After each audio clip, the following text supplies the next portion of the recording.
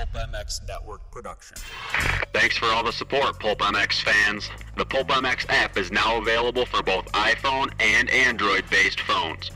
For all your moto needs, shop at btosports.com and use the current discount code PulpMX. And don't forget to click the Amazon banner on pulpmx.com when purchasing anything from Amazon. It's the Steve Mathis Show, brought to you by RacerX, presented by btosports.com and Thor MX. The original Moto Podcast, featuring legends of the past, stars of today, season previews and race reviews, introspection, opinion, facts, and laughs. Here's your host, Steve Mathis. Welcome to the btosports.com RacerX podcast show presented by Thor MX. I'm your host, Steve Mathis. Thank you, everybody, for listening once again. Guy on the line I wanted to do one of these with for a long time, and I haven't got a chance to do it. Former 125 Supercross champion, maybe one of the most underrated 125 Supercross champions that is out there, and a member of the Michigan Mafia, Todd Dehoop. Thanks, Todd, for doing this. Absolutely. I'm kind of pumped.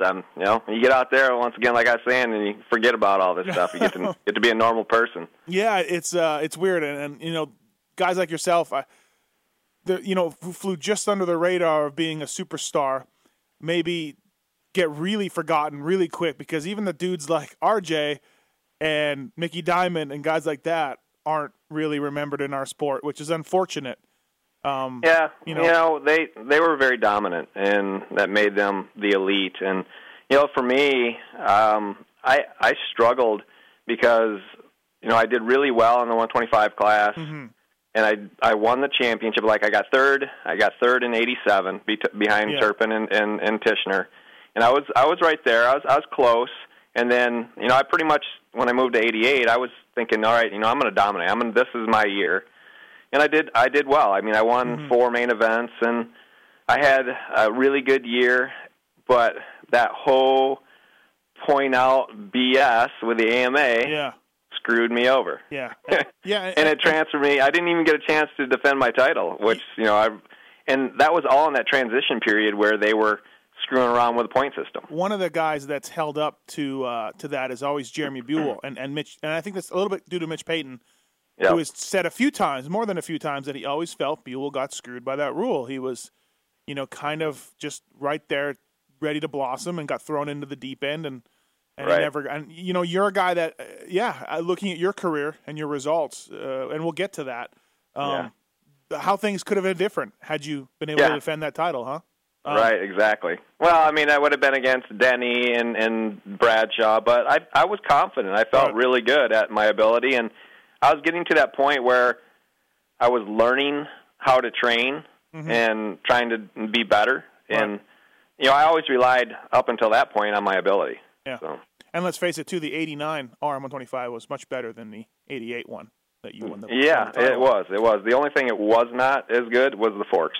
They sucked. Hey, and I'm surprised you even want to do this in the first place after sending me an angry letter. Rightfully so. Rightfully so, I must say. Before we had the RacerX Vault and I got a chance to, dive into the results, I wrote something about you winning the 88 125 title, but getting lucky because Mike LaRocco DNF'd a bunch of races, or didn't show up, maybe I said. But the truth was that Mike actually crashed out of a couple of the races, or something happened where he didn't score any points. And typical Rocco. Right. And so you didn't get lucky, and it was a douchebag move by me, and you were angry. So I thank you for doing the podcast anyways. You could have just hung up on me.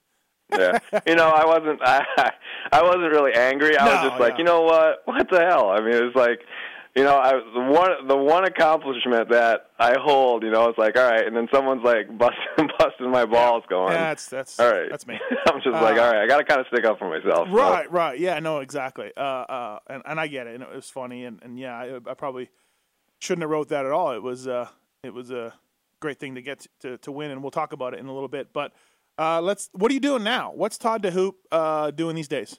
I am a on-the-road salesman for heavy-duty truck and trailer parts. So all those trucks and trailers that you see at the races that transport all the factory bikes and everyone else's bikes, I sell all the parts on those things, and believe me, they break all the time. I know, yeah. It's funny because being a mechanic as I was for a long time, there was a couple of trailer manufacturers, they just did the inside. But there was a couple of trailer manufacturers where if they did the inside of your truck, it was falling apart within a year. And there were others that were spot on, you know? Yeah. Oh, I know. So I you deal work with for it every day. like Mack and Cummins or like... No, I work for a company that's called Western Michigan Fleet Parts, and we handle basically everything there is. The only thing we don't handle is we don't specialize in a lot of drivetrain parts because in our area... We have real strong drivetrain companies that do all the transmissions and motors, but we do like in-frame kits and all the stuff. Everything that's crucial to keeping that thing on the road. We pretty much we're a fleet parts company, so we cover every aspect of the whole thing. So basically, a company subcontracts your company out to keep their trucks running. Basically, right. Well, we don't do any work. We just basically sell them all the aftermarket, the reman stuff, everything that's available. And so it's pretty, it's a pretty easy job because of the fact that those things break all the time. Right. But there's a lot of competition in the market. So it makes it to the point where you really have to fight for your sales because there's so many people out there trying to undercut your prices and stuff. So do you drive all over Michigan or? I have two territories. I have the center of Michigan, and then I have a section over by Detroit because Detroit's it's such a big area. Yeah. Where and there's so many different companies in that industry there. It's you really have to kind of. I mean, you can have a 200-mile radius area right there in that cove. Yeah. Just where you hit all of them, and there'll be 200 different trucking companies. So you really got to be, and then there's another guy that does another area, and you really got to, you got to stick to your area because it's busy. At least you're not driving all over Michigan in the middle of the winter. Not fun. The last couple winters it hasn't been winter. Right. It's just ridiculous. You sound like my buddies in Canada. Same thing. Yeah. I got two snowmobiles and can't ride them. So. Yeah, same thing. My buddies are dying. They can't get on them. Do you ever just go in there and throw down your championship plaque and be like, look, you really got to deal with me. Let me show you. Let me tell you. They have, in fact, my boss thinks that motorcycle racing, like in general, is absolutely worthless. Great, awesome, right? I mean, he just he first of all, he gives me a hard time all the time because I'm short, and then he always calls me he gives midget jokes and this and that, but then always motorcycles, he's a total football, Michigan State, right. Michigan, then also the Pistons and the Lions. He's just all into all that stuff. You should be like, hey, dude, you know that Silverdome? Yeah, 60,000 people were cheering for me. Exactly. For me. But, and he doesn't even care. He's just like, whatever. Oh, man, what are you going to do? Well, hey. And he doesn't even think what we do is a sport. He's like, that's not even a sport. People like that, you just want to maybe get him on a bike. You know what I mean? And show him. Yeah, I mean, he's a super cool guy, but he just, he really tries to get my goat by doing that. Yeah. I just say, okay, whatever. That guy, I'll tell you. Hey, I was thinking, I was looking back at your career and looking about your different results, and I know you won a Loretta's title, which is, when you did it was approaching what it is now. In the early '80s, it kind of was like, whatever, but when you did it, these are the days of the guys that were covered in the magazines and becoming superstars. So, who did you race against when you won the title? And I guess it would be '86. Yeah, I imagine '86. Who were your main amateur guys? Well, I beat Donnie Schmidt. That's who finished second behind me. He was on a Cowie then. He would have been on a Cowie. Yes. Yeah. And it was Donnie. There was Rodney Barr. Rich Halstead. There was, Kenny Bollmeyer. There was all kinds of guys back then were just really fast. And Lachine, I raced him the year before, and he won our class, and then he kind of moved out and went on. I think it was maybe the year before that. I don't know, but I raced him, and I know I was raced Larry Brooks and Danny Storbeck, all those guys. It was There were some fast guys back then. And these are the days where a guy from Michigan, even though you guys had, well, I guess Stanton would have been right around your era. But yeah, Stanton, we grew up together. Yeah, you guys grew up together. But, I mean, the Michigan Mafia guys before you, and the names escape me, like Bigelow and Alan King. But these are the days where if you're not from California or maybe Florida, it's hard to get the recognition. Like it was tough. You showed up at Loretta's, and they're probably like, "Who is this dude?" Well, I had an in. I'll tell you, the number one reason I had an in is because my dad was a pro, and he also was he was a rep for Husqvarna, and then he was really good friends with Chuck's son. I mean, all the guys from that era, he was good friends with. So it's like he knew all those guys really well, and so it was. Those guys came over to my house when I was young, when I was riding like mini Indians and MR50 Honda and all that stuff. So I grew up, and so he had a lot of connections in the business. So your dad must have been a tear must have rolled down his cheek when you didn't contest Huskies in the late 80s. Well, I wrote a couple when I was young, and it was kind of scary. Right. The scariest thing was when I'm pretty sure it was Chuck's son at Redbud went off.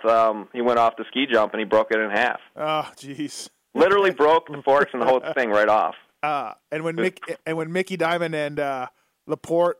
Your dad probably had a big poster on the wall. He had all that stuff. I mean, he was, in fact, probably about 4 years ago, maybe 5 years ago, I had all the original, portfolio, all the books. Oh, yeah. With Roger and, Roger DeCoster, every one of them. I brought Roger, his whole portfolio, and he signed it, and then I gave it to Greg Prim. Oh, that's cool. All right, huh? Yeah. And let me ask you this about Stanton, and I've asked a couple other guys this. There's no chance you saw Jeff Stanton being as good as he got to be, right? Growing up, he was certainly fast and certainly determined and in shape, but to be the legend that he is now, you didn't see that back then, did you? I beat Jeff every weekend at basically every race. We went back and forth in the 80s and stuff like that. And then we have pictures of us, in the 125 class, like me winning Pontiac and him getting second and everything else.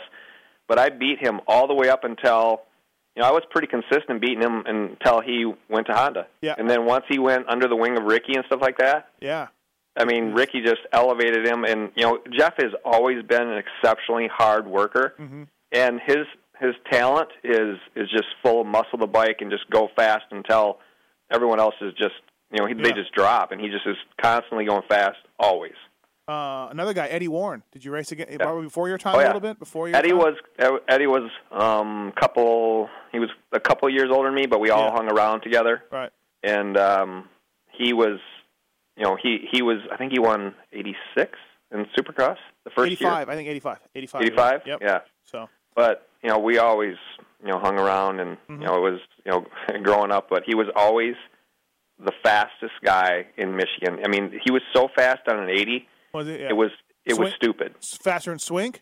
I always hear the Swink stories. I would say, if you were comparing the two of them growing up and watching their results, it was very similar. Except Brian, Eddie was just super fluid smooth, where Brian was ridiculously out of control fast, but still never crashed. He still hung it together. Yeah, he could just bounce off of stuff wide open and never crash and pull it out. Yeah, the Baja Acres Swink stories I've heard from a few guys growing up, about just how ridiculous he was on an 80. Well, he could ride the whole track and not, even in the corners, and not shut off. Yeah, just anywhere. I think that's pretty much what I hear. Yeah, that's the same story. There's my first picture, which I was one of the most proud of, was me at Southwick, and I was coming through a corner, and I had my handlebar dragging the sand, and that was where I got my first fame from. Uh-huh. And I was completely down on the ground with my handlebars dragging in the ground. And the reason I started doing that is because I was watching Swank through the corners on 80s. He would literally have his leg completely forward all the way out, handlebars touching with a clutch lever, digging the ground as he's going through the corners. All right, man. That's crazy. It's nuts. So 86, you win Loretta's. 87, your rookie year. You do pretty good on a Yamaha. What was that like as racing those guys as a rookie? And like I said, you did well. Yeah, I felt good. I mean, I was always really, confident in jumping. I think I kind of got that confidence from when I'd go to the races. I was kind of like one of the first guys to jump everything. Mm-hmm. I mean, I just was, I was a little nuts. I was a lot of nuts, but yeah. I just one of the big things with me is I'd like to jump everything, and so I got pretty confident from, I could hear people talking like, well, if Dehoop's doing it, I think I can do it. So that kind of gave me the confidence to do better. Uh-huh. And then it kind of accelerated from there. Did you get much help from? I had pretty much full support from Yamaha. I mean, I was getting I don't know, 4 or 5 bikes and full. I was getting full expenses back then. Like they were giving me. So yeah, I mean, I had to. My dad was working on my bike all the time, and then right at the end. Let's see, I'm trying to remember. Yeah, and then Mark Johnson, who I don't know if you remember. Do you remember Caveman? No. Although it sounds familiar. Okay, he was my first mechanic, and we started traveling together right at about the time, when I started doing Supercross. He was my mechanic from basically the beginning of the year in 87. Mm-hmm. Because at the end of 86, we did Atlanta and the arena cross with like Cooper and stuff like that. And then I think Rollerball was in that one. I got that one on the greatest DVDs. The greatest Supercross DVDs. My guy Rollerball was in there. Yep. Yeah. So then Johnson started working for me, and he was really, really good mechanic. He just we went to the first time we ever. It was funny because my dad hired him. I didn't he hired him out of Cycle News. Put an ad in Cycle News. Hired him out of Cycle News. He flew from Moses Lake, Washington. Mm-hmm. Came down and flew to me in Florida. I had my box van down there. Shows up with a cowboy hat and cowboy boots and one of those like push or like snap button shirts on. Yeah. I was like, what in the hell? I was couldn't even believe it. But yeah, he was like, shows up, and we went to the first race together, Atlanta, and ended up going out in the main event. Got the whole shot, went around, hit the catapult jump, and my seat flew off. Oh man! He forgot to tighten the bolts in my seat. Oh. And from that point on, I came back. I was so mad because I was leading, and I had to ride around standing up the whole time, and I didn't end up winning. I was like, I don't even know what I finished, but I was so mad. I said, I just yelled. I was like, don't ever let anything like that happen to me again. And I never had a DNF. I never had a tire go flat or nothing the whole time he worked for me. He didn't start well, but ended all right. Yeah. I just feel like you got third in 87, like you said, behind Tishner and Turpin. Yeah. Yeah. And what number were you? 808. 808, that's it. Yep. I knew it was a funky looking number. And I just feel like if as a rookie getting third, that's a big deal. Yeah. I felt good about it. I was confident, and that's why when I went into the next year, and we did a bunch of negotiating with companies prior to going into that. Uh-huh. How come you didn't do the Nationals in 87?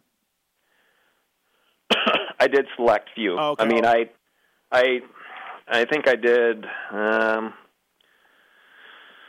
Oh man. Do we need I did. Do we need to update the Racer X Vault here? Because I think I did Southwick, and I think maybe I did Colorado. Uh-huh. Redbud, and Sugar Tree. I mean, did Lake Sugar Tree, and I did Brome, Tioga, and Kenworthy's. Mm-hmm. I did Millville, and that was pretty much it. And that was if I did. Well, you need to get the vault updated then. It doesn't have you for any nationals in 87.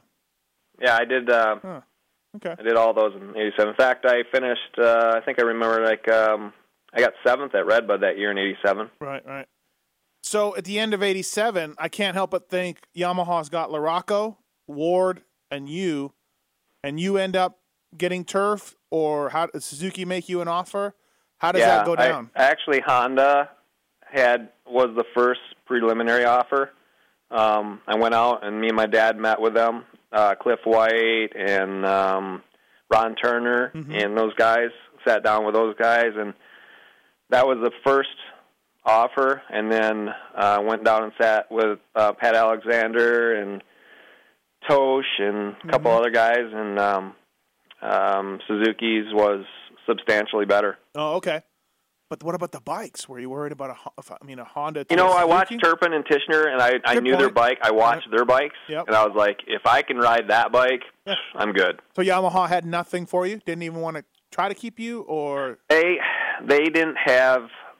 They had a similar offer except for the salary, and then like bonuses were probably 50% less. Oh, so there was like a bidding war for Todd Dehoop in '88. Well, you know, I don't want to say it was a bidding war, but there was, you know, I had offers. Exactly. That's what I mean. Yeah. And how much was it? Do you mind if you? What was the salary? Can you tell us? Or? It's like 20 grand. 20 grand. Yeah.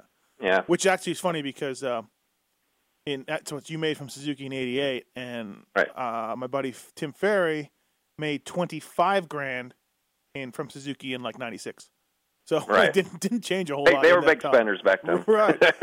And you were so you take the Suzuki offer, and this was Hanna around then. Was he still working with it? So Hanna. Yep. You guys had a huge team, or maybe that I'm thinking Johnny O, Hanna. Right. Yep. Johnny O, Hanna, Donnie Schmidt, Tishner, Turpin.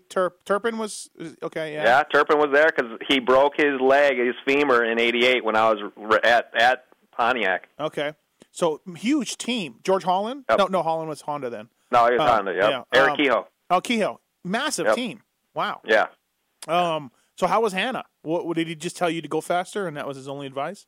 No, he was really cool. Was he? You know, but Hanna and Johnny and Jim Felt, those guys were the biggest jokers I've ever seen in my life. Right. I mean, scary jokers. Yeah. I mean, you didn't want to screw around with them, like try and get into that elite status of joking around because you just weren't qualified. You will lose. There's no way. You will lose, right? Yeah. Oh, yeah. Yeah. I can tell you a story about Johnny O that, I mean, it was like entry into his like friendship realm. And I was in the hotel room with him, hanging out. And, I mean, I'm just sitting there watching TV, and he went into the bathroom, and he comes out, and he took a dump in his hands and like stuck it right up in my face. Why do I hear all these jokes about Stanton and O'Mara and I think Wardy that all have to do with poop? Pooping was a huge joke thing with all of you guys back then. I don't get it.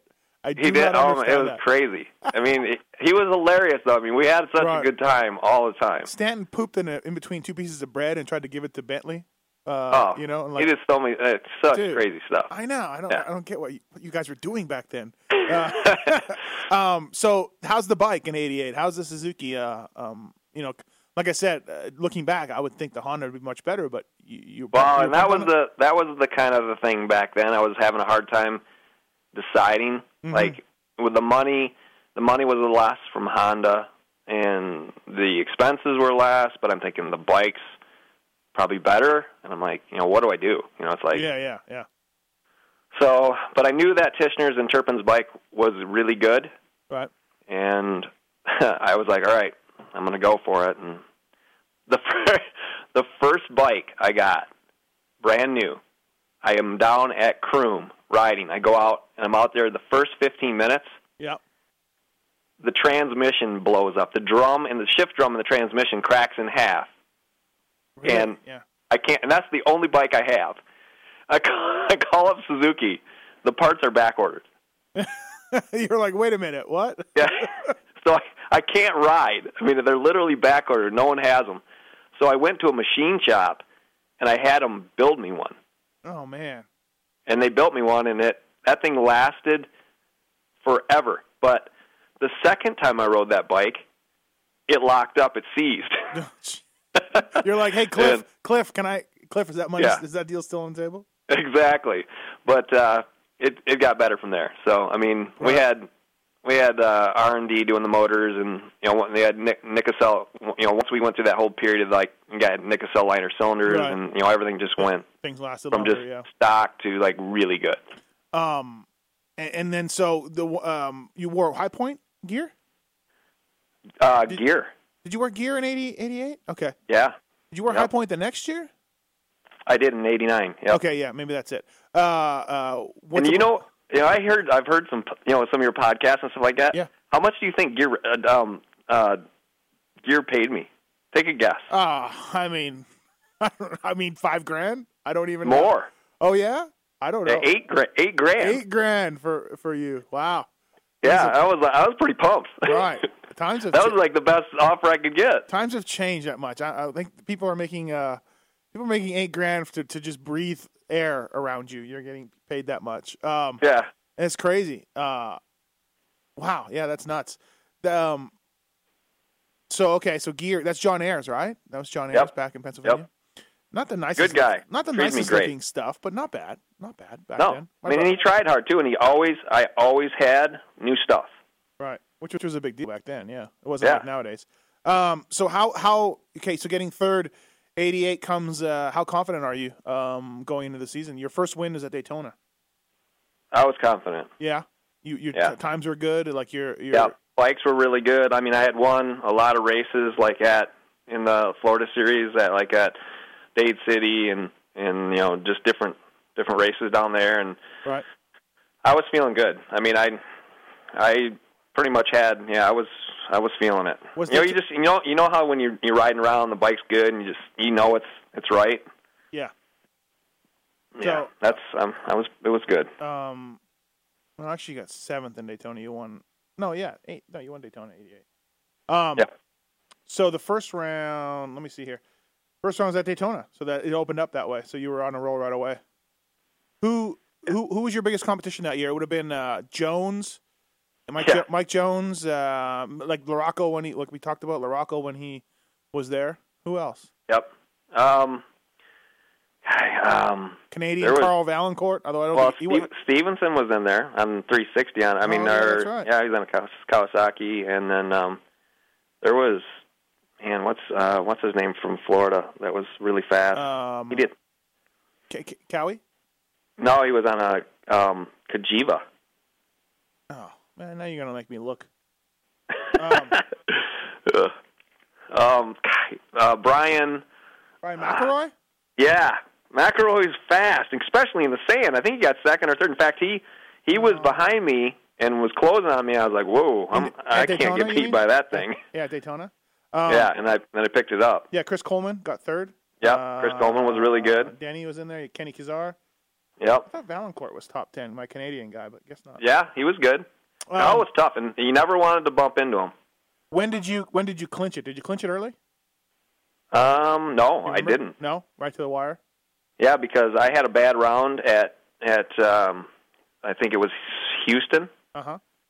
Whatever the shootout was. Right. I crashed in the first corner and broke my clutch lever off.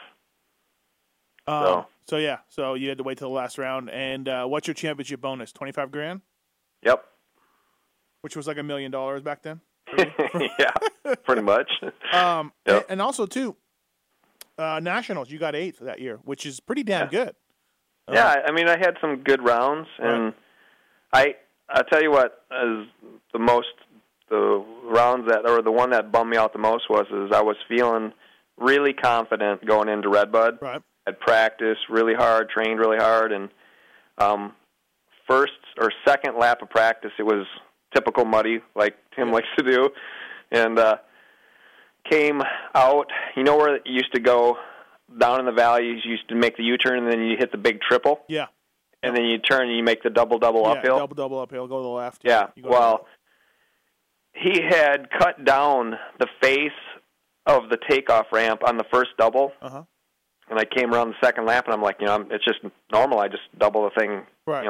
all the time. Yeah. And I hit it basically wide open, and I didn't make it, and I hit the rear wheel on the second jump, and it pitched me over the bars into the face of that third jump. Right. And it threw my hip and back out like 3/4 of an inch, like how it displaced my hips. Yeah. And I mean, Dr. Metzger was there to make it better, but not good enough. But I had to ride that whole day with my back all jacked up, and I mean, I was so mad because I really thought I could, at least podium, but I thought I could give Kehoe and Holland to run there that day. I really was feeling that confident. Yeah, those were the two big guys back then. Yeah. Holland was looking good. Kehoe. I don't know why Tim would do that. Why would Tim cut down that top? I doubled those things on a 250F a few years back. Yeah, it's if it's right, it's not hard. No, exactly. Jeez. So at the end of the year it comes, and did you know you were going to point out? No, I had no idea. Okay, so they changed it on you or something, or well, did they? No, the deal was, the big problem is that Pat and those guys, they had me run like 4 West Coast rounds on the 250. Okay. And so back then, all your points counted. Mm-hmm. And so at the end of the year, regardless of what happened, I ended up being 3 points over.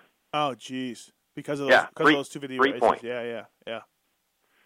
And so they're like, yeah. I go to Suzuki and they're like, yeah, we're good. We don't need you. Wow. Yeah. Talk about a kick in the nuts. Yeah. 3 points over because you did some 250 races for them. Right. Exactly. So obviously they weren't aware of it. You weren't aware of it. Nobody was aware of it. I think they were aware of it. They just wanted to keep you for 1 year. Yeah. Yeah. I never got to run the number 1 plate, which really sucks. Right. Did you try to petition the AMA? Did you talk to them? Did you anything like? We talked to them, but they weren't going to do anything. So yeah. Same with Red Dog got kicked out after '97, and he had a factory ride waiting for him back at Suzuki if he could get back in, but the AMA told him to pound sand. Same thing. Right. And I think isn't that like the whole thing with what like Surratt did with his lawsuit and all that stuff? Didn't have that something to do with that? I thought it was just because the bike broke on him or something. I didn't know there was anything to do with points. But as you know, I mean, I'm sure you follow sport now. It's a constant change of rules and juggles, and I mean, it's ridiculous. They basically changed the rule for Trey Kennard, which I agreed with, but they basically all said, including Mitch, hey, yeah, Trey can't, he's not ready to be moved up, and so they changed it again, and now Tickle got caught in it, where the fact that Mitch had to honor a contract. It's still, here we are 20-some years later, Dehoop, and the rules are still effed. They're still jacked, There's still it's clarity. Retarded. Right. I mean, and I don't know. I just don't think they have at some point, I think they don't have a good grasp on what's going on. I think they try hard, but they just get lost. Yeah, they do. And this was your second. You did some races in '86, but as an amateur, you had a Pro-Am license or whatever. But this was literally your second year in the class. Right. By today's rules, you would have been able to defend the number 1 plate all day long. Basically, second year, 2 years of 125s, and that's it, kid. Get out. Yeah. Yep. Jeez. So any offers from anybody? Like anything? Nothing. Nothing at all. I mean, Suzuki basically said, we have nothing for you, and we kept going back and forth pleading this and that, and they basically, at the end, they said, well, we'll give you some bike and expense support. So they gave me, I'm pretty sure it was 4 bikes. They gave me 2 125s and 2 250s. And they said, we'll give you 2 125s, 2 250s, some parts, and a little bit of expenses, and, you can basically hang out with a team. Right. Oh, man. So. Yeah. And that's when I bought my own box van and went on the road. So. Yeah, and there was nothing from anybody else, so you really had no choice in the matter. You know how fast $25,000 goes. Well, especially when you're riding a Suzuki. When you have to buy a box van and pay your mechanic and all your travel expenses. Number 18 in '89, right? Yeah. Yeah. So pretty good number for back then. Yep. Not bad. How do you remember the '89 season going? I remember you. I was a kid then, but I do remember. You ran up front at times for sure. It wasn't like it wasn't like you totally didn't belong in there. You made all the mains and you ran up front here and there. But right, no, '89 was good. It was. I had some good finishes. Redbud I got 4th. Kenworthy's I got 8th. I got 11th at Washougal, but But Supercross, how did you find 250 Supercross? What's that? How did you find 250 Supercross? Like how? It was tough because my bike wasn't nowhere near the same as like the factory bikes. So the inverted fork was still in its stages of, it was still harsh. The mid-stroke was still harsh. It was, they were struggling with, the stiffness of the chassis, and the mid-stroke was harsh, so it really came back into your arms. Yeah. And so that made it difficult, to go through, going from the full floater suspension to that, being, an upside-down fork, being harsh and everything else, from everything being soft and basically absorbing everything. That was a big transition. Right. So, so 89, so you really didn't. Although 125 nationals, those are some good finishes. Top 10. Yeah, I did good at some of the nationals, but I also got. I'm trying to remember. I think at Binghamton. Yeah, at Binghamton. That was my last race for the year because me and who was it? I'm pretty sure Yamaha. I don't remember. Oh no, it wasn't. It was me and Jeff Glass. Okay. We collided in the air. Do you know when you used to, where the finish line was, you used to turn, you'd go up the hill, go around the trees, and then come back down? Come back down, yeah. There was and then you hit that little, that drop away, and then you turn, there was like that tabletop. Yeah, Supercross section. We collided in the air on that tabletop, and it made me fly off the side of the bike, and I landed on my shoulder, and I separated and broke my shoulder. Oh, and I went to the hospital there in Binghamton, and there was a Jamaican doctor, and he's like, "Oh yeah, man, no problem. You're good. And he sent me home, and I had like a 3/4 of an inch like bone sticking out my shoulder. I get home to my orthopedic guy, and he's like, "Yeah, we gotta get you in surgery like now." Jeez. Oh man. And so I had surgery, and that was it. And I was done. Yeah, that was it. It's that time again. Thanks for listening to the Racer X podcast show, brought to you by BTOsports.com, presented by Thor MX. I appreciate it. Don't forget to click on the Amazon banner on pulpmx.com to help out pulpmx.com. We appreciate it. Listen to these commercials. Buy from these sponsors. Thank you for listening. See you on the other side.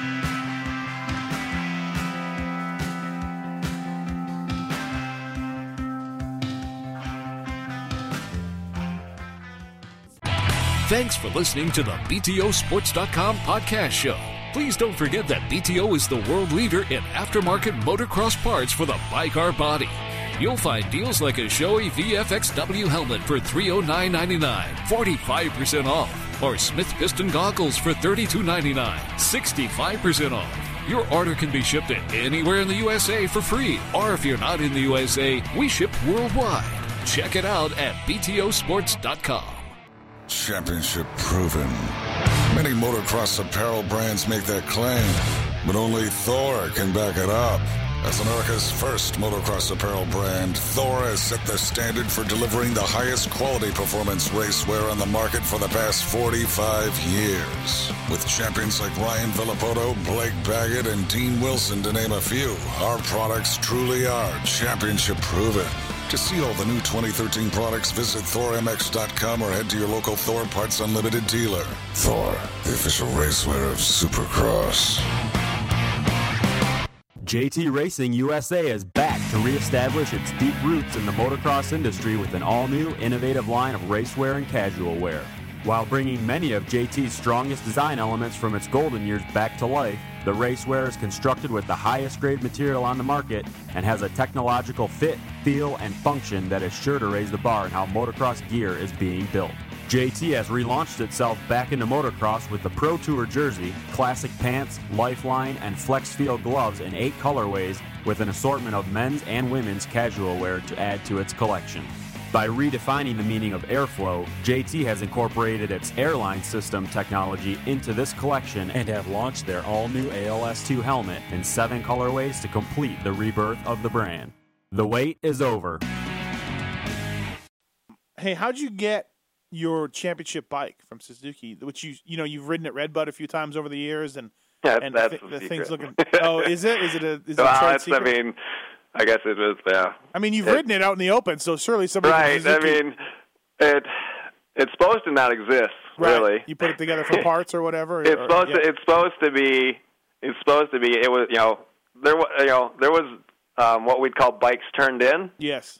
But I'm not going to say that they were the right bikes. Right. Well, I mean, I'm not blowing your cover because you did display it and race it. So. Right.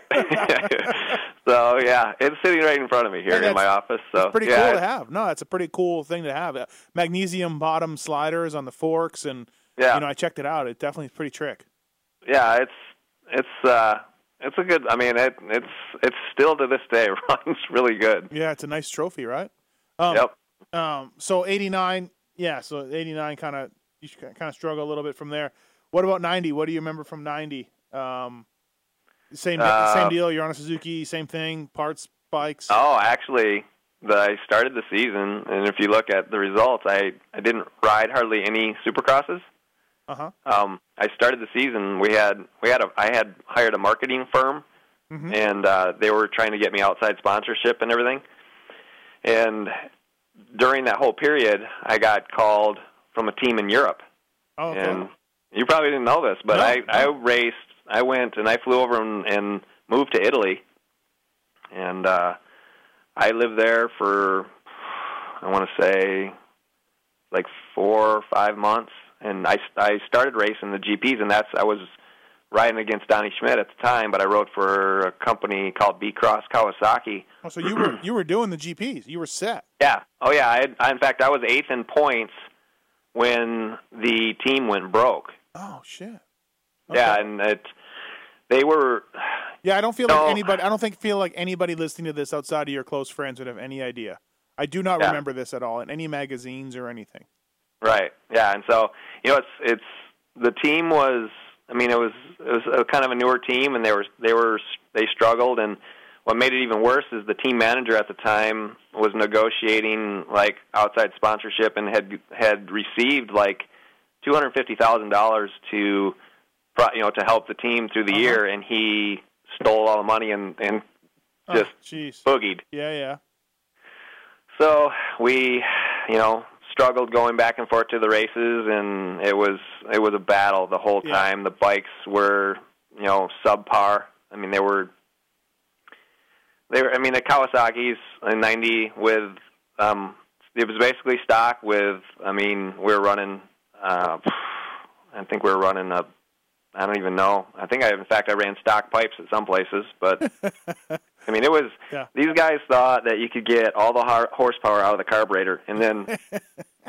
I mean, I'd be going down the straightaways at some of those fast races, like the big long ones, and these guys would just be blowing by me, and I'd have to go twice as fast through the corners and try and catch them. Against the Europeans in the corners, it's like impossible. Yeah. That's funny. And so the money. So the reason you took it though was because. From the outside, the money was good, and the team, everything was your best offer, huh? Right, and I mean, they were paying me a salary. They gave me an apartment. They gave me a car. Yeah. I mean, the guys weren't bad. They were just they were a little bit, blind by how to do things properly. Yeah. I mean, they were good people, and they meant well. It's just, and it was. Yeah, this was Europe too, back before there was internet and cell phones, and like this was gnarly Europe. Right, and I mean, it was nuts. I mean, it was. In fact, Saporiti was. I mean, I was good friends with Saporiti, and they kind of.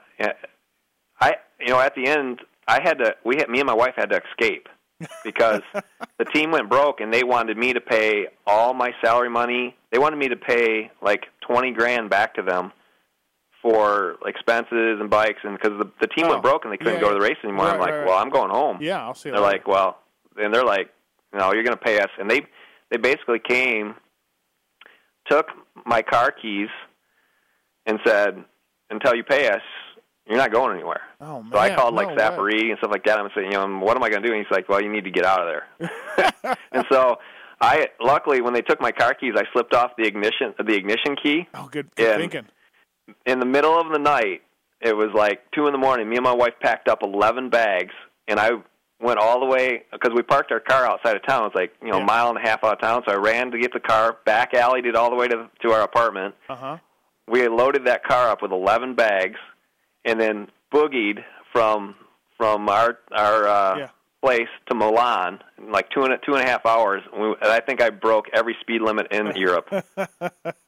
And what? Just bought a ticket? Just right there, bought a ticket to go home? I had always negotiated an open ticket with my contract. Oh, okay, good move. Oh, yeah. So we flew out, and basically when we got home, we kissed the ground. Phil Larson has another story about that, like riding for an Italian Kawasaki team in the late '80s. Same thing. They planted drugs on him to get him off the team or something. It's crazy. So you were 8th in the points, though. That's legit. Yeah. So it's funny. Like I came back. Mm-hmm. In the first race I went to, here's the deal. I bought a Kawasaki 125 before I left to just kind of get used to it. Yeah. I came back. I had rode it like 6 times, and I called up Dave Anilak, and he's like, "Well, I'll take it and give you." He says, "I'll just trade you. You can have a brand new Suzuki 125." Right. So I went and I picked up my 125 from Dave Anilak, and he just it was box stock. Right. I put a Pro Circuit pipe on it, and put a Pro Circuit pipe on the thing, and went to Southwick with a stock bike, no suspension, and finished 4th. Oh, really? Jeez. Yeah. Yeah. Just right out of the gate, just like here I am. Right out of the gate. I'm back. Bike. Yeah. I'm back from Italy. Yeah, I'm back from Italy after training and all that stuff. I think I can, 45-minute motos and going only 30. I'm good to go. Right. Oh man, that's crazy. So Suzuki but still nobody had anything for you. It was middle of the Nationals or whatever. No, they didn't have anything. In fact, I mean, I had one bike in the box van and went to the races. I remember you in '91. I raced Millville. I would have raced not 91. Yeah, I think I raced the National '91. I remember you on a Kawasaki 500 though. You were obviously shorter guy. And yeah, oh yeah. So what made you ride Cowie 500s in '91? Just tough racing. Oh, okay. I mean, I basically took that Suzuki 125. Yeah. And I traded it. I traded it to a guy in Michigan, an old, like a pro guy. What's his name? Starts with a P. Anyways, I traded him even up, and I took that thing home and I rebuilt it. Uh-huh. I sent the suspension out to Mitch and got a Pro Circuit pipe and went to the Nationals, and I was finishing decent. On a 500. Yeah. Pretty cool.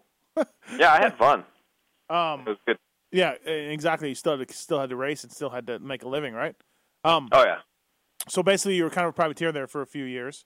And, I mean, did you get any, like this, if you were racing now, if Todd Dehoop was in 2012 with your finishes, you'd be making, $50,000 a year on some satellite team. But back then, no. I was making nothing. Nothing, yeah, driving to I the was races. making enough money to pay for my mechanic and for me to get to the next race, and that's it. Yeah, crazy. And I still basically, I mean, we had a small house back then, and it was, mm-hmm. yeah, I mean, expenses were low, so it wasn't too bad, but. Your inaugural Honda Troy rider, too. How did that deal come about? Basically Jeff Stanton. Started kind of at the middle point of the 500 series. I was riding that Kawasaki, and I was trying to look for something for the next year. Right. And Stanton was like, well, Phil Alderton's talking about trying to sponsor somebody for next year, and right. So he's like, I'll call him and say that you're interested, and so we'll see what he wants to do. And so he called him up, and then I went down and met him at Honda Troy, and basically from that point on started a great friendship. And I mean, right off the bat, he's like, "Yep, we'll do." He says, "I'll give you a bike and whatever you need for parts, and just go and do what you need to do. And then the next year we'll sit down and we'll structure out a team and what we want to do." And that's when we're like, I rode that for the rest of the year. Yeah. And then at the end of '92, we had basically kind of sat down and was like, we're going to do it. He was like, we're going to do a team, and he's like, what do you think we should, who do you think we should get? And I've always been good friends with Eric Kehoe. I mean, forever. Right. You know, when we were with Suzuki and everything else, we were always really good friends. And so, you know, Kehoe was available, and, you know, he picked him up, and that was our, you know, inaugural spark. You know, the team started up. So. Yeah, and you rode there for years. Yeah, I rode all the way till I am 95. Right. And I actually, the end of 95. 95 was my best year, and I also got hurt. I blew my knee. I tore my ACL out in 95, and it was when I was going my fastest, and I got hurt. So. Damn, yeah, no doubt. Did you envision the Honda of Troy turning into what it was or what it became? I mean, did you see that kind of future? Scott and Phil always had, you know, a big dream of, you know, doing something like that. They you know, they wanted to be legitimately a competition for Pro Circuit. They wanted to build a satellite team that was someone that could be contesting against Pro Circuit every weekend and winning, and that was his goal. And you know, once you know, for a lot of the time, we did really well. I mean, then. You know, with a lot of the guys, they were very close. I mean, very close and winning certain things. But when, you know, he switched to Yamahas and they picked up Chad Reed, it was it was a whole nother level. Were you saddened to hear of Phil's problems and then his passing? Yeah, I'd say I was extremely saddened because it was very difficult because me and Phil were. Were you still in touch with him here and there? Off and on. Yeah. But you know, we would talk, but. You know, it is what it is. Yeah, you know, it's sad. It's you know, once you're addicted to something and you've been drugged down that far, it's hard to get any help that is legitimate enough to bring you out. Yeah, it seemed like every time he got on the straight and narrow, you'd hear, "Oh, Phil's back on the straight and narrow," and goddamn, if not 6 months later, you'd hear Phil's disappeared again. You know what I mean? Right. Like it seemed like the guy had more ups and downs than the stock market, you know, which is sad. I think it's the same story with any kind of person that's know taking that avenue. It's, right. You know, it's very, very difficult to get yourself out of that hole. You had the black Honda Troy's, right? Weren't your bikes black at one point? Black and red. Yeah, kind of cool. The first in '94, we did the whole black bike, and I had I don't know if you remember my race hauler. I had that big international race hauler with a big wing on the side of it. That's right. Yeah, you did. Well, that was yours, or that was? Yeah. I thought that was Flipper's. Yeah, I bought it and actually built that myself. Oh, all right. Okay. Yeah, I thought that was always Flipper's thing. All right. Yeah. No. So that was cool. Yeah, it was you know, kind of my entrance into the semi thing. So one of the questions I have was like, when did you realize it was time to hang up the boots? But I mean, geez, like only a few years ago you were still racing.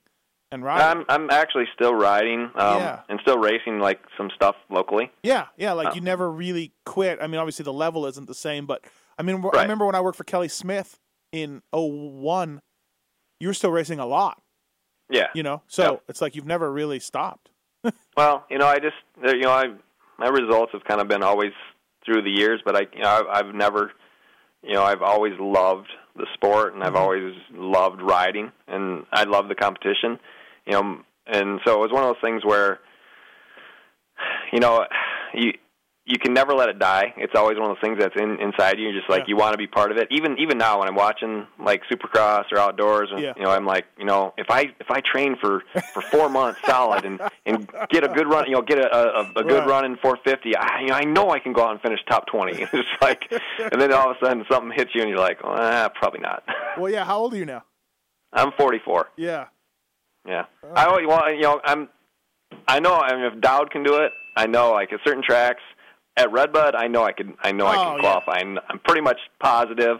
If I took 2 months and trained and rode all the time, I'm pretty sure I could do top 20. Yeah, why not? John Dowd is 49, right? Right. And he finished 13th this summer. 13th. Yeah. So why not you, right? Like he's absolutely like it's. Now my speed is still there. Right. I mean, it's just only for 5 laps. Yeah, right.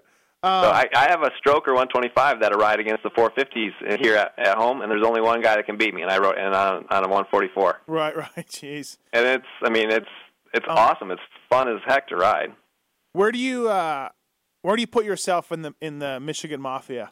Where would Stanton be number one? Yeah. Obviously. Where are you? Where are you? Somewhere around? Are you around the Nick Way level? Obviously, they got Stanton. I mean, Bowen never won anything, but certainly won some races. Yeah, he was good. I think Swink is probably is around second. Yeah. And, because he had some really good finishes. He was really strong, and, he just... Yeah. But, Eddie was really good. Yeah. Alan King was really good. Yeah, Alan King, another guy that you don't think of much, but he won some nationals. Right. Yeah. Yeah, there was guys that were, all were really good. I mean, even Billy Frank is from Michigan originally. He is? Yeah, who knew? Oh, yeah. Yeah. He grew up with me and Jeff. I mean, that's all the guys that battled together. Billy Frank. But, didn't know. I thought he was a California guy. I always thought he was a California guy. No. And then, but I mean, I don't know. I'd probably put myself somewhere around fourth. I don't know. Yes, around that. But, and Nico's going really good now. I mean, there's guys, I don't know. Yeah, it's hard to say. No, I know. Tickle's from Michigan. I mean, originally. Originally, I know. You don't. He's from Holly, Michigan. So I mean, you got to throw him in there. Right. I mean, Nico. I mean, there's guys I'm leaving out. I know there's somebody I'm not thinking of. Nick Way. Yeah, Nick. I mean, you got Nick in there. Yeah. So I don't know. I'm in the middle. Do you have one of his Moto Mafia shirts or whatever? I don't. No. You need to get him, Hoopster. Yeah. Yeah. You are part of that crew. Although he wants to make sure that people know that it's not just for Michigan people. That'll hurt sales. Yeah, me and Nick, we go way back, and he's a great guy. Best race ever. Give me your best. I mean, obviously you've done so many and you've won a lot, but is there? And even doesn't even need to be a win. Maybe it was some race where you came from last. But is there one race that stands out for you over the years? Obviously winning the Supercross championship was great. Even though I didn't win at New Jersey, I mean, LaRocca won that night, but I broke my clutch lever off again. Right. That one of the things we didn't have back then was the nice folding clutch levers. But that was a good night. But there was the night, I think probably the one that stands out that was really cool was Dallas Supercross in the mud. Mm-hmm. I mean, I led for That's right. 12 laps. You were Honda Troy. You were 32? No. 25. 25. Yeah, the Henry one, right? The race that Henry won. Yep. And right. the only reason, I mean, I'm not going to say the only reason, but the majority of the reason I didn't win and couldn't, is my Mark Schaff. He didn't wire tie my grips. Okay. So every time I turned the throttle, the throttle turned back. Right. So I would turn it, and it would turn back. So I couldn't jump the doubles because I'd hold on as tight as I couldn't turn it. Yeah. And then it would turn back, and it'd shut off. And I was like, so I had to slow down like a ton. And I was bummed. I still did good, but yeah, I mean you have to wire tie those grips. Yeah, it's kind of crucial in the mud race. No doubt. What about a worst race? What about one that comes to mind that you want to forget? Maybe the seat coming off. No, that one. No, there's a few of them out there. But I'm trying to think of what the worst one was. Troy, Ohio was. I had a couple of them. There was one I hit one of the trees in the back head on, and I knocked myself out. I also got. Do you know where in the back there where they used to call it the Widowmaker? Yeah.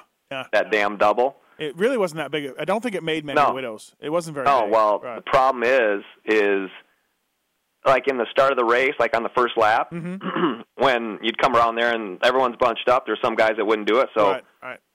Well, I didn't do it, and I went over, and then I went, and and the guy behind me did it and landed right on top of me. Oh, yeah, that was hard. And I remember being hit, but I don't remember anything after that. Yeah. Until I got up in the hospital. What year would that have been? That was Honda Troy. Oh, Honda Troy, yeah. Yeah.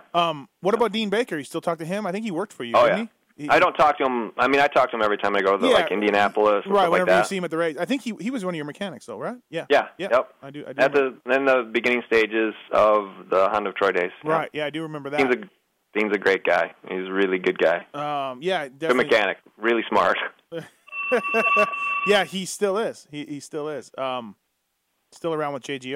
But well, yeah, and so like you said, your racing career is still going. So, do you biggest regret? Obviously, probably not getting to run that plate, right? Probably pointing out Those Suzuki Supercross races. I always say my biggest regret back then was not being. I think the whole thing of not being like super sociable and like I was really like serious and uptight back then. Yeah. And I was just like, I don't know. I just wasn't big into. I mean, I had a little bit of Bradshaw in me where I was just like, I just don't want to talk to anybody. I just want to race and do my thing. Right. And I wish I would have been more social and promoted myself better. Right. Just been better at being an ambassador of the sport and just like, okay, I'm here to have fun and talk to the people, and I just, I didn't promote myself very well. Yeah. And that was one of the big things that I regret. I mean, obviously, I'm just growing up in Canada as a fan, and I started being a mechanic in 95, 96, near the end of your run, and I can't remember too many stories about Todd Dehoop, the Supercross champion, or interviews or anything like that. So, I mean, obviously, this was MXA, was the only guy around, for the most part. But you're right, you kind of didn't get a lot of exposure. No, and I wasn't. It wasn't because I don't know. It wasn't because I was a dick or anything like that. I just wasn't as outgoing. And my wife is super outgoing, and I'm not. If people know me, they know me because I'll talk all day long. Yeah. I'm pretty outgoing. I'm more outgoing now because of all the regrets I've had in my past. I'm just like, I need to open up and talk to people, and I have to now because it's my job. Yeah. Good point. Right, you're selling. Yeah. Right. I'm glad my douchey column saying you were lucky to win the title got you to contact me. Yeah. I mean, because I just don't. I mean, and that's one of the big things I regret is like, I got one cover on Motocross Action like in '92, and I just there's certain things I didn't go out of my way to approach people like you and try and talk to them or befriend them. And I regret that. Yeah. I mean, the only guy I ever was really good friends with was Kenny Jones. Oh yeah, still around. And I'm good friends with Kenny. Still at the races down. Yeah. I mean, I've known Kenny from when I was riding Yamahas. I mean, and he's really good friends with one of my best friends. He's a Secret Service agent. So it's like, we're in a tight knit group there, and we've always been good friends. Right. Favorite Michigan track other than Redbud? Than Redbud, because everybody says Redbud. So. Well, I would say Big Air. Up north. Is it still there? Have you ever been to it? That's the guy who won the lottery and built a track? Long time ago. Yeah, he won the lottery, but Mark and Matt Powers own it now. And they used to own Powers Motorsports, and they do like the SGO like fair series here, and they kind of and Mark Powers he's one of the big reps for Fox. Okay. I was there years ago. Yeah, I went there. I've been to Grattan. I've been to some other small-ass track out by where Kelly Smith lives, like in Ludington out there. Yeah. I've been there. But that's about and of course, Redbud. So Yeah. I mean, Redbud, obviously, the top, but Big Air is, for me, it's close to home, and it's got really good terrain up and down hills, and it's got sand and clay, and it's just fun. It's fun to ride. Tell me Tim Ritchie still gets you passes to Redbud every year. Please tell me he does. Actually, he's never gotten me a pass. That MFer. That's ridiculous. No, and it's not because, I mean, well, actually, Amy got me a pass, I think, one time, but I've never actually had to get passes for there because, all right. AMA is they've always hooked me up. That's one of the things that the promoters and AMA, I mean, have always hooked me up. Right. Okay. It's always been good to me. Todd Dehoop does not pay to get in a track in Michigan. That's my no. That's my or any national or Supercross. Right. Well, Coombs will take care of you. Very well. Davey will always get you something. No doubt. Yeah. Davey Coombs. I tell you what, me and Davey and my dad and his dad and everything else, we go back all the way. We go back forever. He got ninth on a KTM at Daytona once. It isn't the fact that from so much racing together, but right.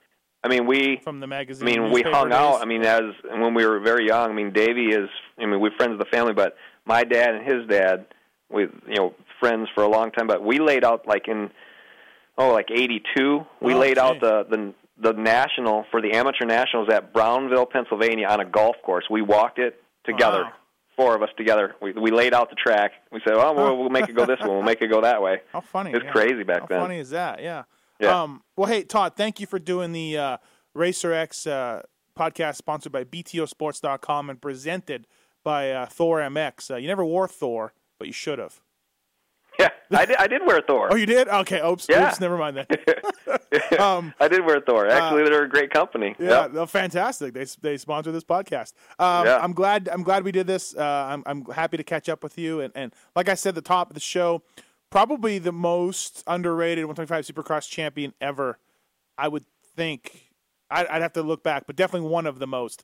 Guy, just people you don't hear from these days, and a guy who managed to beat the best of the best to win the 88 125 East Coast is it's pretty cool, man. I got to say. So thank you for doing this. Well, I appreciate you letting me do this, and I had a great time. I had a great career. I had many great memories, and my big thing is to tell any of the guys listening that are doing the series now is, if you're doing the series now, you should have a journal and write 15 minutes down of every day of what you do, because when you get older and you look back, you won't be able to remember a quarter of all the great memories that you have.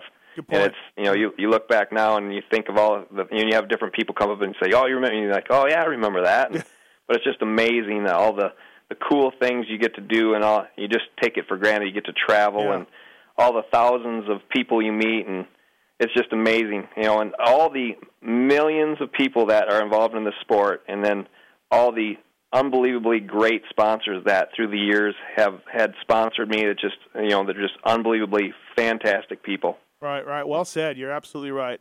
Thanks again, man. I appreciate it. I'm sure we'll see you at the races, right? Oh, absolutely. I'll be at Indy and Red Bud, so I don't miss them. All the same. All right. Thanks, Todd. Thank you. Have a good night. See ya. See ya. Bye. Thanks for listening to this episode of The Steve Mathis Show. Search Pulp MX in the iTunes Store to find the more than 200 episode archive, or get the Pulp MX app for your iPhone for the complete Pulp MX fix.